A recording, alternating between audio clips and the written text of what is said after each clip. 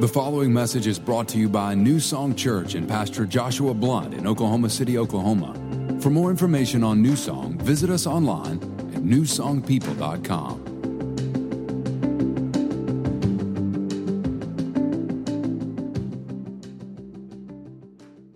If you have your Bible, go ahead and open it up to 1 Kings chapter 20. You can go ahead and grab your New Song notes on the back side of those notes. You can follow along with me in the message this morning.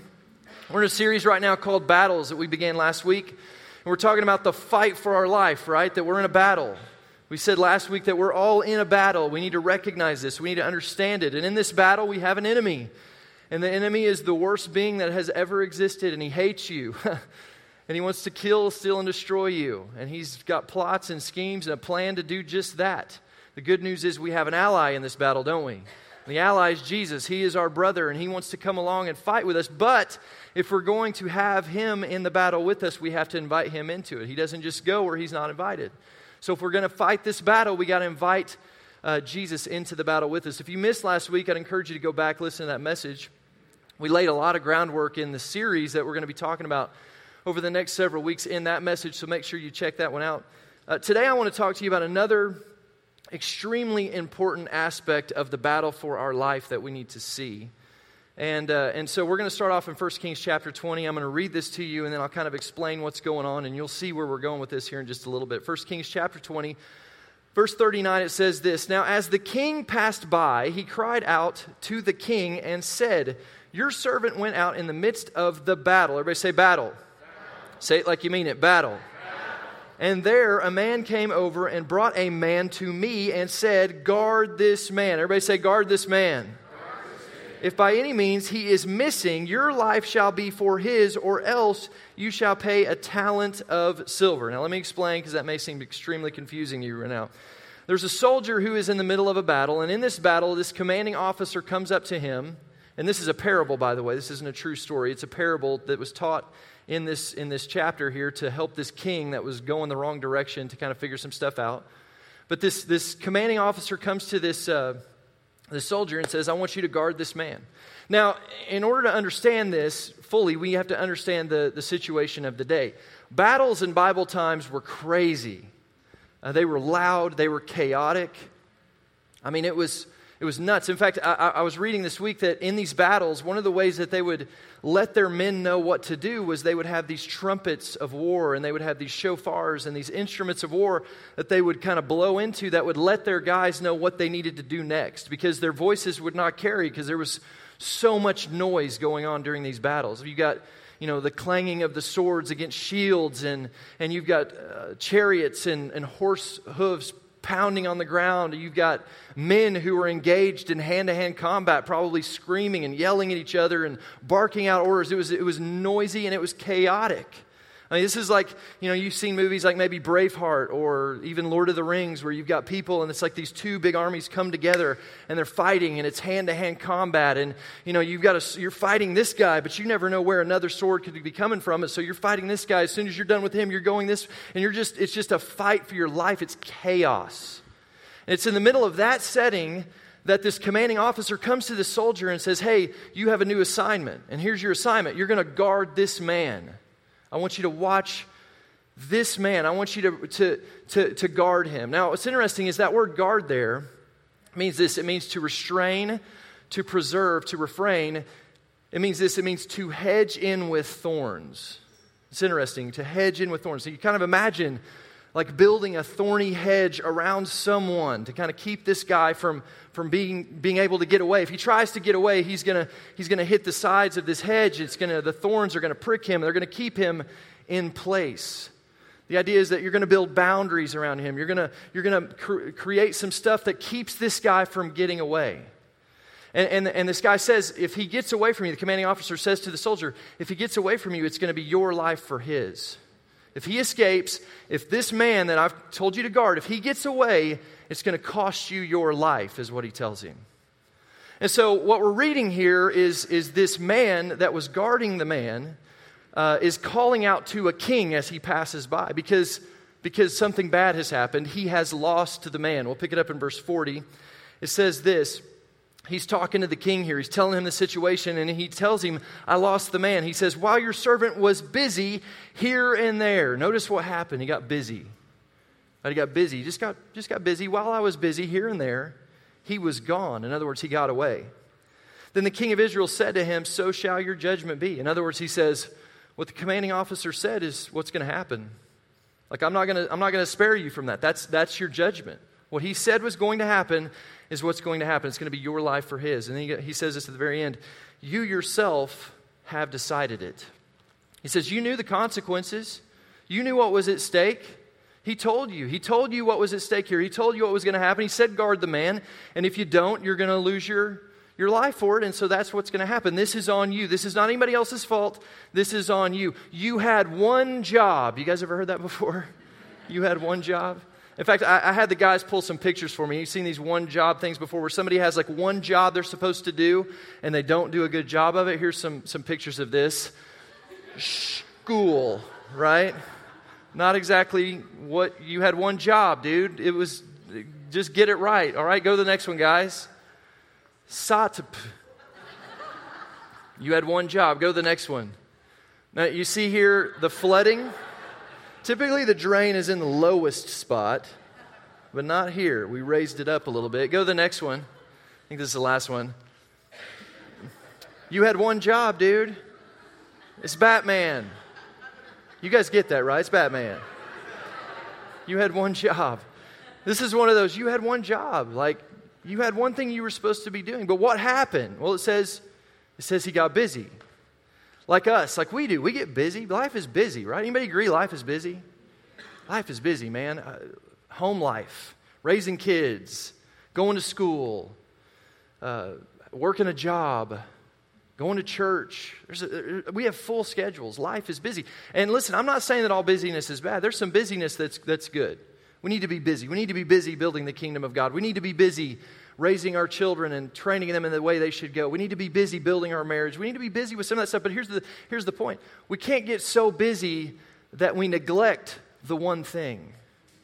That's what happened with this guy. He got so busy here and there, so caught up in other stuff, that he neglected what the king told him to do. Now, let me kind of explain to you what I believe we can learn from this story, who I think the roles are in this story. The king is a picture of Jesus, who one day we will stand before and we will give an account for our life. Someday, all of us are going to sit at the judgment seat of Jesus Christ, and you're going to stand there and you're going to give an account for what you did with your life. I believe the commanding officer to me is a picture of the Bible.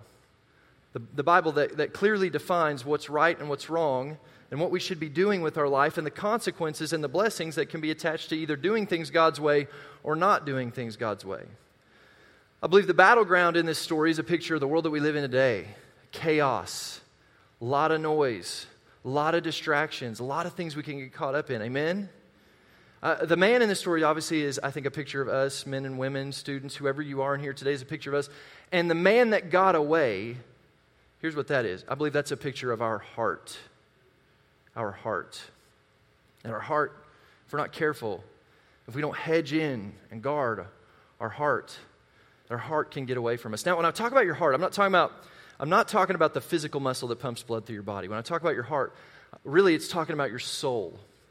Or when you study it out, the Bible talks about it as being the seat of your appetites, or your mind, your will, and your emotions. That's what I'm talking about. That's your heart. And what I think is important is that if we don't guard our heart, if we don't guard our soul like we're supposed to, it can begin to get away from us. And if if you lose your heart, you're going to lose your life. Not necessarily you're going to drop dead, but that you're going to lose the things that are life to you. Your purpose, your calling, your children, your family. I've seen this far too often because people don't hedge in and protect what's valuable, protect the main thing, they lose their life. The Bible says this in Proverbs 4:23. It says, guard your heart. And again, heart here is that soul. It's your soul. It's your mind, your will and emotions, the seat of your appetites. Guard your heart above all else. Now check this out.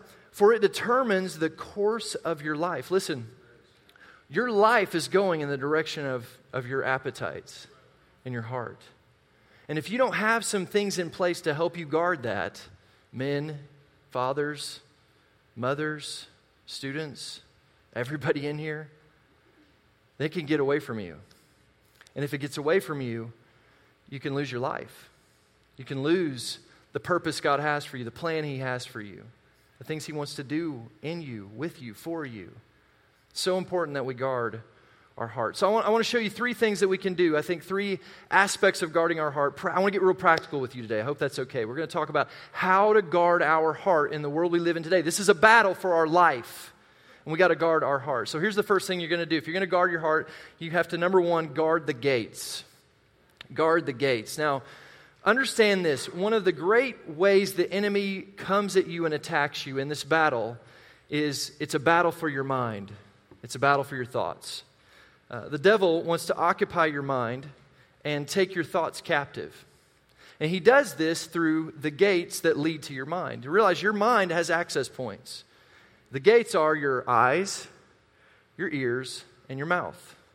These are gates. These are access points that we are able to fill our mind through what we see, through what we say, and through what we hear. What you're letting in is filling up your mind. And so often what I see and what can be a problem for many people is we have no guard in place. We have no hedges in place for these gates. And we just let anything in. We treat our mind like a freeway that just anybody can travel down. And you know the old saying, garbage in, garbage out. We find ourselves living a garbage life because all we've done is we've meditated on garbage. We've allowed garbage in. We have these access points that we're just letting anything come in, and anything is doing damage to our life. That's why the Bible tells us we need to be intentional with our minds, our eyes, our ears, the things that we say with this stuff. It says in Philippians 4:8, it says, fill your minds. Notice you do this. God's not just going to fill your mind. You have to fill your mind. Fill your mind with those things that are true and good and right. Think about things that are pure and beautiful and respected. If anything is excellent, if anything is worthy of honor, think about those things. What are those things? That's the Word of God. That's also, listen, it's Jesus. That's really, when I read that verse, that's what I think about. Things that are pure, beautiful, respected, that's Jesus. Excellent, worthy of honor. Think on those things. That's Jesus. We need to be thinking about Jesus. We need to be thinking about Jesus in our life. You need to be guarding your mind by thinking about Jesus, protecting your mind from the things that try to come against you. Because what you watch, what you listen to, what you say is filling up your mind. There's a verse in Joshua chapter 23 where God is talking to the children of Israel. These are his people. They're a picture in the Old Testament of who we are today as believers.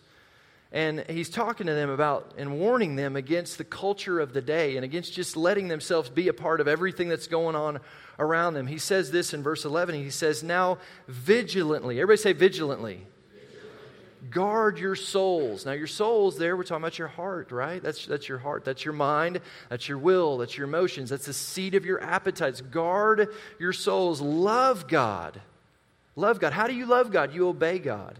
You obey what His Word says. Love God, your God. Why? Because if you wander off and start taking up with these remaining nations still among you, there'll be nothing but trouble to you. Here's what God is warning His people. Listen, there's a lot of people around you that aren't like you. They're not living like you. And I don't want you to get influenced by them. You need to be influencing them. We're called to be salt, light, love. We're called to be an influence to them, not to be influenced by them. And it says if you just let them influence you, if you just take up with what they're doing, it's going to be nothing but trouble to you. We've got to guard the gates of our life. The Bible says this in 2 Corinthians 10:5. It says we're to cast down arguments and every high thing that exalts itself against the knowledge of God. Everything that would come against you that would try to exalt itself over knowing God is what it's saying. It says bringing every thought, everybody say thought. Bringing every thought into captivity to the obedience of Jesus Christ. Here's what this verse is saying. We need to let Jesus and the Word decide what we allow into our minds, what we're thinking about. That as we get thoughts, that we examine those thoughts against Scripture. We examine those thoughts against what Jesus has to say. And if they go along with the Word, if they go along with what Jesus says, then they can stay. But if not, we're going to run them out of our mind. We're not going to let that stuff stay in our mind because we're going to take our thoughts captive. We're going to do this. We're going to capture our thoughts. We're going to determine what we allow into our mind. Some of you really need to think about this today. I know it's a little bit of a sobering message, but I want you to understand this is a big deal. Garbage in, garbage out. Some of us really need to examine what we're doing. I'm not trying to be prude. I'm not trying to, be overly religious here, but I think we got to ask ourselves some questions sometimes. Jesus is in us and with us. Would I watch this movie? Would I watch this show? If Jesus was sitting in the room, would I be okay with watching this? If Jesus was sitting in the car with me, would I be okay with listening to this song? If Jesus walked up on the conversation I'm having, would I change the way I talk? I think we got to examine. We got to guard. We got to guard our minds. We got to guard ourselves against these things because it's going to affect you. And for some of you, I think there's some areas of your life where you may be dealing with some stuff. You may have some fruit in your life that you don't like. You don't like it.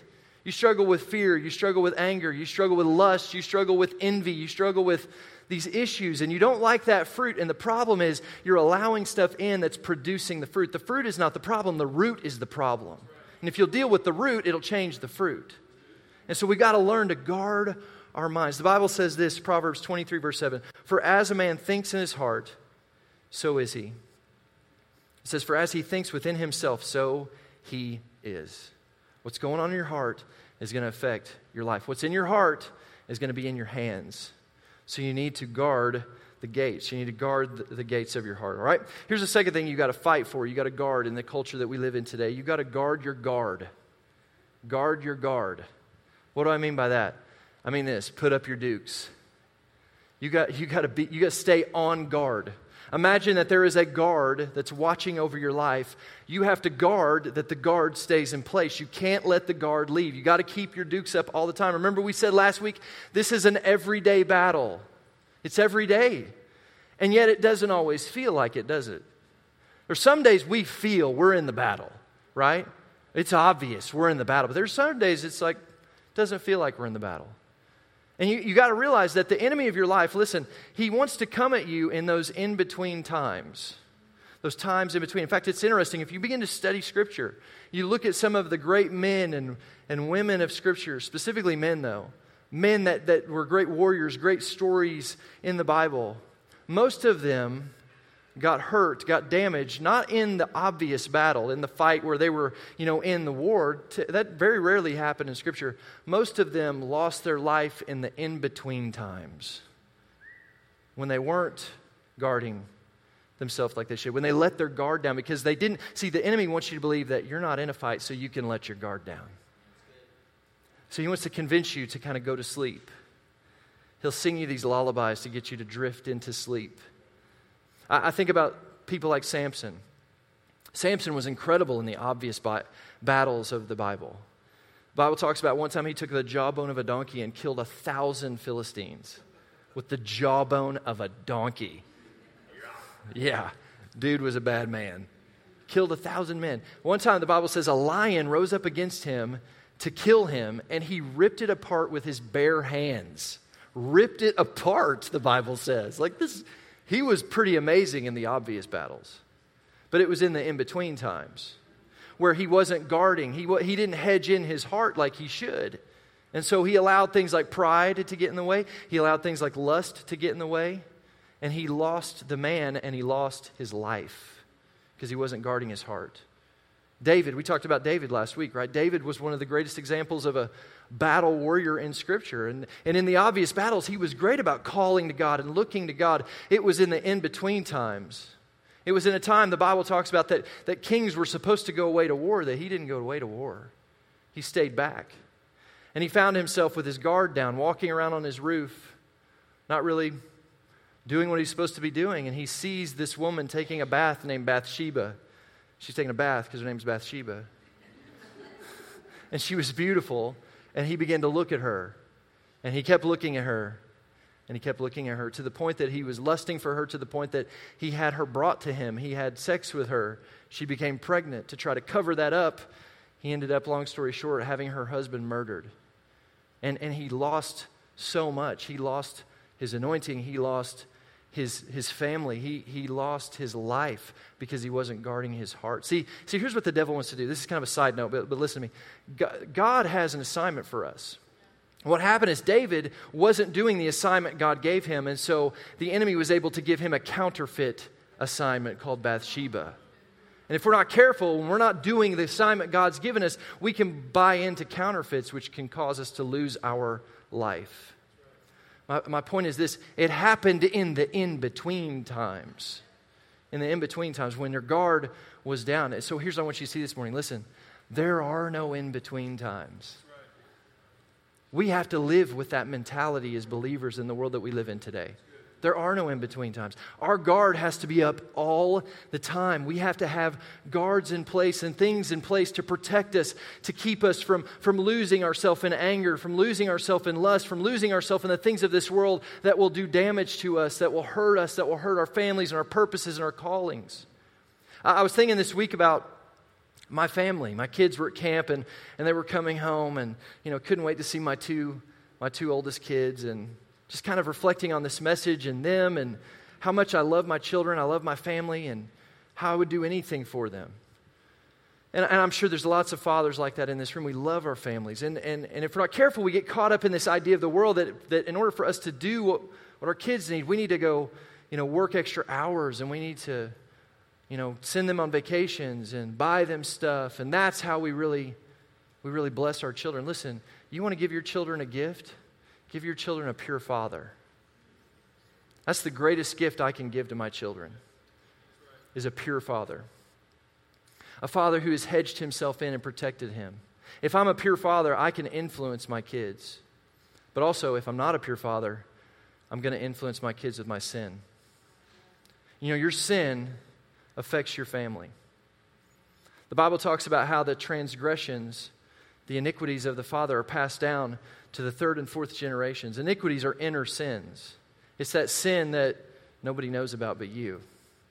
That thing that you go to, that thing that you do, that thing that you struggle with, that you just kind of continue to allow to keep happening. And you think it doesn't really matter. It's just, I'm working on it. I'm trying to fix it. I haven't quite got it figured out yet, but eventually I'll get around to it.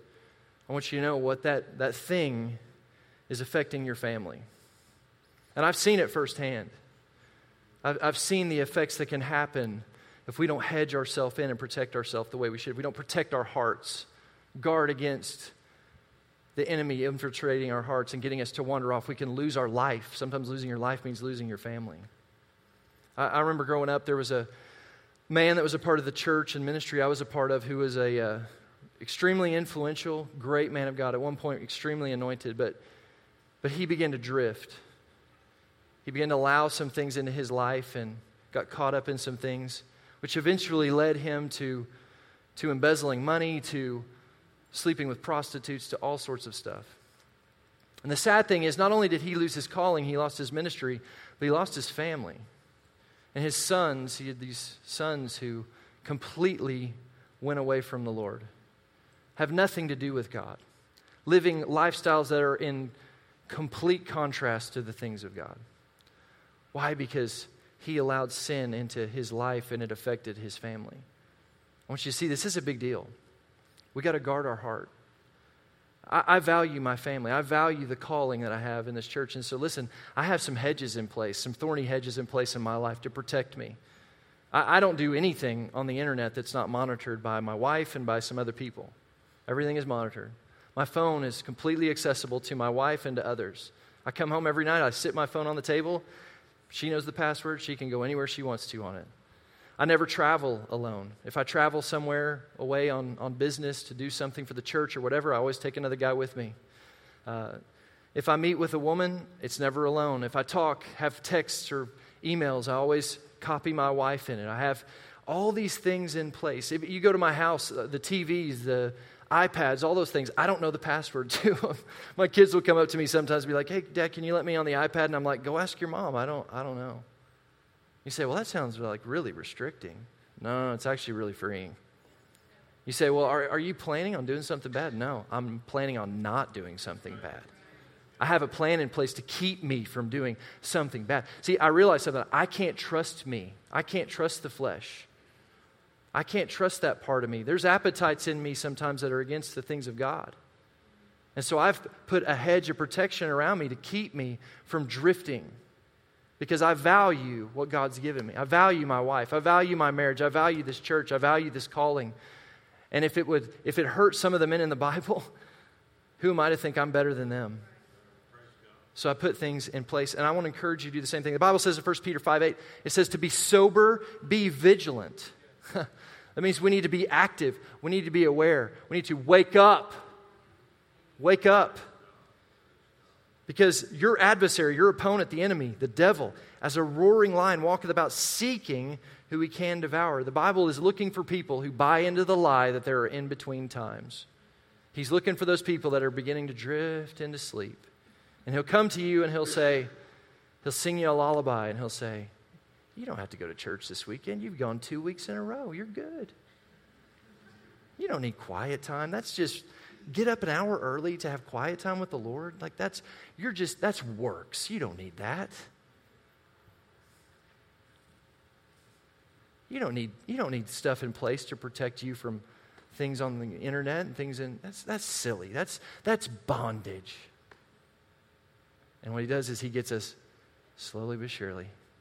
And it's in that moment, as we let our guard down, that he attacks us. We got to be sober. We got to be vigilant. You got to wake up. Guard the gates, guard the guard. Here's the third thing. You got to guard against isolation. Guard against isolation. The devil, his playground is isolation. The devil works in isolation. Notice that verse we read, 1 Peter 5:8. It says, be sober, be vigilant. Your adversary, the devil, walketh about as a roaring lion, seeking whom he may devour. Okay, it's interesting. It says that he's like a roaring lion.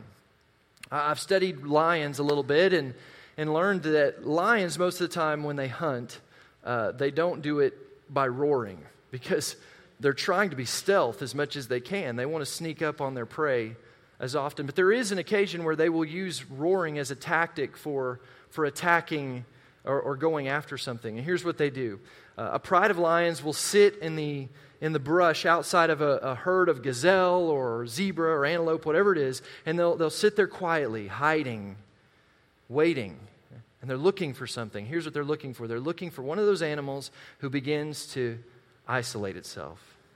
Just gets busy here and there, just chewing, just eating, just kind of drifting away, and they watch and they wait for it. And when they see it, they begin to go into position. And one of the lions will set itself up opposite of the other lions who will kind of try to get between that animal and the herd, and he'll set himself up in such a way that they can cause this animal to fall into a trap. And here's what they'll do. All of a sudden, once they're all in place, that one lion will let out a big roar and he'll make himself known. And when he does, that animal panics and begins to run directly into those other animals, those other lions, and he gets ripped and shredded. But what was the problem? Here's the problem. It isolated itself. That animal began to isolate. Just got busy, just kind of wandered off, just started to drift a little bit away from the rest of the herd. See, the enemy works in isolation, but God works in community. That's how God works. He created us for community. Realize something. God created you to need other people. He created you that way. When we see the story of mankind being created, and Adam is set in the Garden of Eden, that he's set there, and God looks at him in this perfect garden. There's no sin. Eve is not created yet. Not that she had, I'm not saying that. Anyway. But there's no sin. He's in a perfect place. He has a perfect relationship with God. And God looks at him in that setting and says, it's not good. He says, it's not good that man is alone. Now think about that. He's not alone. There's animals. And beyond that, he has a relationship with God, a perfect relationship with God. Think about what God's saying here. It's not good. God is saying it's not good enough to just have a relationship with me. That's what the Bible tells us. We need other people. You need other people in your life. You need other people that you can lean into. You need other people that you can call on. You need other people that can call you out on your junk. You need other people that know where you're weak, that you can lean into. You need other people that can lift you up. You need other people that can speak freely to you. Man, I want to encourage you to be at our tribe night. Man, we're going to be talking about this very idea. See, one of the things I see in the world that bothers me sometimes is there's this idea, especially in the church world sometimes, that if you're a man and you're struggling, you just got to man up. And listen, there is a side of like manning up in the things of God, strengthening ourselves in God. But listen, I think sometimes the bigger issue is that we don't have the guts to say, hey, man down. I'm down. I need help. I can't figure this out on my own. I need someone else to lean into.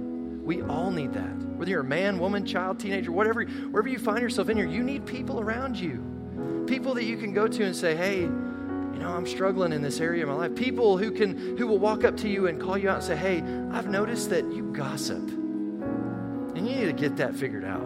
That's not going to help you. That's going to hurt you. You're causing division. The Bible talks about that being a big deal. And you get all offended at them. You really should be grateful that they're willing to call you out on your junk. You need people in your life that you can go to and you say, man, I'm struggling with this. I'm struggling with pornography. I'm struggling with lust. I need some help. Would you be someone that I can lean into? Would you be my accountability partner? Would you be someone that can help me monitor what's going on in my life, that I can meet with on a regular basis? Can I trust in you? Can you be a community that I can work with? We need these people in our life. We need others. I struggle with gossiping. I struggle with anger. I struggle with pride. Where do you struggle? Listen, we talked last week about how you have to understand the enemy of your life so you can defend yourself against the enemy. You need to understand where you struggle. You need to understand where you tend to wander. You need people that you can count on to help you in those areas. It's so important. We got to guard against isolation. Godly relationships promote healing and protection. In fact, the Bible says this, James 5:16, it says, confess your trespasses or sins to one another and pray for one another that you may be healed. Realize this, you confess to God for forgiveness, but you confess, this verse tells us we confess to others to find healing or freedom. And some of you have confessed, you've gone to the Lord, you've asked for forgiveness, but you just can't seem to get over some of the stuff you're dealing with. And the problem is you haven't been able to go to other people and confess it so that you can receive the healing and the freedom that God has for you. We got to fight against isolation. We got to guard against isolation. Listen, New Song Church, every man, every woman, every person in this room, under the sound of my voice, one of the great battles of our life is the battle for our heart. It's the battle against the flesh. It's the battle for our souls, for our mind, our will and emotions. It's the battle against those appetites that go against what the Word of God has to say. And if we lose this battle, we can lose our life. We can lose the things that we value, the things that we love, the things that God has purpose for us to have. So we got to hedge ourselves in. We got to hedge ourselves. We got to build some of these hedges, some boundaries into our life to help us hedge in the flesh, to hedge ourselves in so that we don't wander off and lose what matters the most in this life. I think back to the beginning of this story, this guy who lost the man. He wasn't a bad guy. He was a busy guy. He was just busy. And he didn't have a plan. And since he didn't have a plan, he didn't plan on things that happened, but they did happen. Just like we don't plan on having an affair. No one plans on having an affair. They don't plan on having a gambling addiction or a pornography addiction. We don't plan on our marriage drifting apart, and after our kids leave the house, we get a divorce. We don't plan on that. We don't plan on not going to church for 6 weeks. We don't plan on never having a quiet time. We don't plan on being the biggest gossip. We don't plan on these things. And therein lies the problem. We don't have a plan. And since we don't have a plan, things happen. We slowly but surely begin to drift. There's no hedges in place, and so we drift. And next thing you know, we're looking at our life and going, how did I get here? How did I get here? How am I finding myself doing this? I never thought it would come to this. How did I get here? It didn't happen in one big step. It happened in a lot of little compromises along the way, and it happened because there was no hedge in place. Church, we got to guard our heart. We got to guard our heart. Men, we got to guard our heart. Moms, we got to guard our heart. Kids, you got to guard your heart. Man, I wish I would have heard this message when I was a teenager, because you've heard me talk about it before. In my teenage years, I got into pornography, and I got addicted to it. And it had a hold on my life, and it dominated my life. And I remember there was a season in my life I'd go to bed every night, and I'd feel like the lowest dog on the planet. I knew Jesus loved me. I knew He died on the cross for my sins and made a way, but man, I kept messing up multiple times. Today, When I go to bed, I can lay my head on my pillow with freedom in my heart. Why? Because I've hedged myself in. That sounds like bondage. Sounds like bondage to you. It looks like freedom to me. I'm telling you, God has something way better for you. We got to guard the man. We got to guard the gates, guard the guard against isolation. Would you bow your heads and close your eyes? What is the Holy Spirit saying to you this morning? I know it's Father's Day, and I don't know what you were expecting, but you come to New Song, you probably learned by now, you never know what to expect. I know this message is challenging, and I hope it is. Listen, fathers, I see the role that God has placed on your life. It's a big role. It's a big deal. We need men to step up. And one of the ways we step up is by being willing to lay down our pride and say we need some help. I encourage you, really want to encourage you to be at Tribe Night, men. Do everything you can to be there. Doesn't mean by coming you're admitting that you have all these issues. It just means that you're coming because you live in a tough world and you need other people around you that you can lean into. And I'm excited about what we're going to do in this church. We're going to build a new culture of men's ministry in this church that I believe is going to be impactful. So make sure you're here. What's the Holy Spirit saying to you today in this message? Maybe there's some areas of your life you're recognizing you need to make some changes in. Maybe there's some shows you're watching, some things that you're letting in through the gates that you gotta shift. You realize God's calling you to shift. You need to change this stuff. Maybe you sometimes you let your guard down. You find yourself doing really good for a while and then you slip up, and it's because you're not staying in that place of keeping your guard up. Maybe you're here today and you're one of the people that comes into the church and you come in and you sit down, and as soon as church is over you leave and you have no relationship with anybody else. You're completely isolated. Let me just tell you, you need people in your life. I encourage you to step out.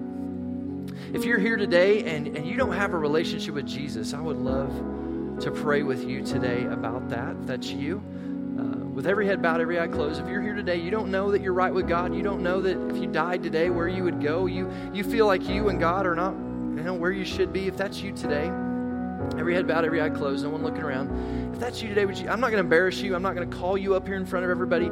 I would just love to know. I'd love for you to acknowledge that before me so that we can pray with you.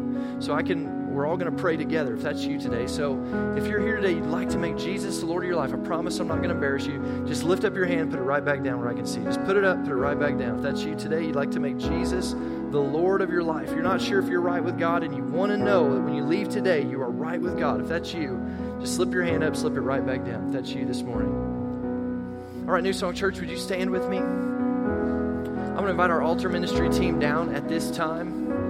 If you have a prayer need of any kind in your life today, maybe God is calling you to come down this morning and to confess to someone else something that you're struggling with. Could be anything. Could be you're struggling with anger. Could be you're struggling with envy. Could be you're struggling with gossiping. Could be you're struggling, whatever it may be. But you recognize today God is calling you to go and to confess that to somebody else so that He can bring some freedom to you. I really believe, just like we talk about, if you're sick, we want you to come down and receive healing. Some of you have some sickness and some different kind of sickness inside of you, and I believe that as you come down that there's going to be a new level of freedom that you're able to walk into simply by coming forward and saying, hey, I struggle with gossiping. I recognize that today. If that's you, any kind of issue of any kind, listen, we all need prayer. Coming down here doesn't mean you're worse than anybody else. It actually means you're submitted and we're proud of you, okay? So I want to encourage you, if you have an issue of any kind today, we'd love to pray for you today. Don't leave this place with a burden. Don't leave this place with an issue that you're struggling with. So here in just a moment, we're going to go back into a song. As we're singing this song, if you need prayer, come down. In fact, even now, you can come down if you'd like to come down. Lord, we love you. We praise you. We thank you for this word today. We thank you for fathers. We thank you for the importance of fathers. I thank you, Lord, for helping us to guard our life, to guard our heart, to guard this man, this person, this woman, this student, whoever that help us to guard ourselves so that we don't drift away, so that we don't get away, so we don't lose ourselves and lose our life, Lord. We know you got big plans for us, big purposes for us. Help us to put the guards in place that help us to protect ourselves so we can walk in the fullness of the life you've called us to. I pray this morning, Lord, if there's people in this room, Lord, that need to confess a problem or an issue in their life, Lord, you give them the boldness to step forward and step out and do that this morning. In Jesus' name, amen. Thanks for listening to this week's message from New Song Church. If you have a prayer need or would like more information about New Song, you can email info@newsongpeople.com. If you would like to partner with New Song through giving, go to www.newsongpeople.com/give. And if you want to stay connected to New Song, you can find us on Facebook, Instagram, and Twitter by searching for New Song People.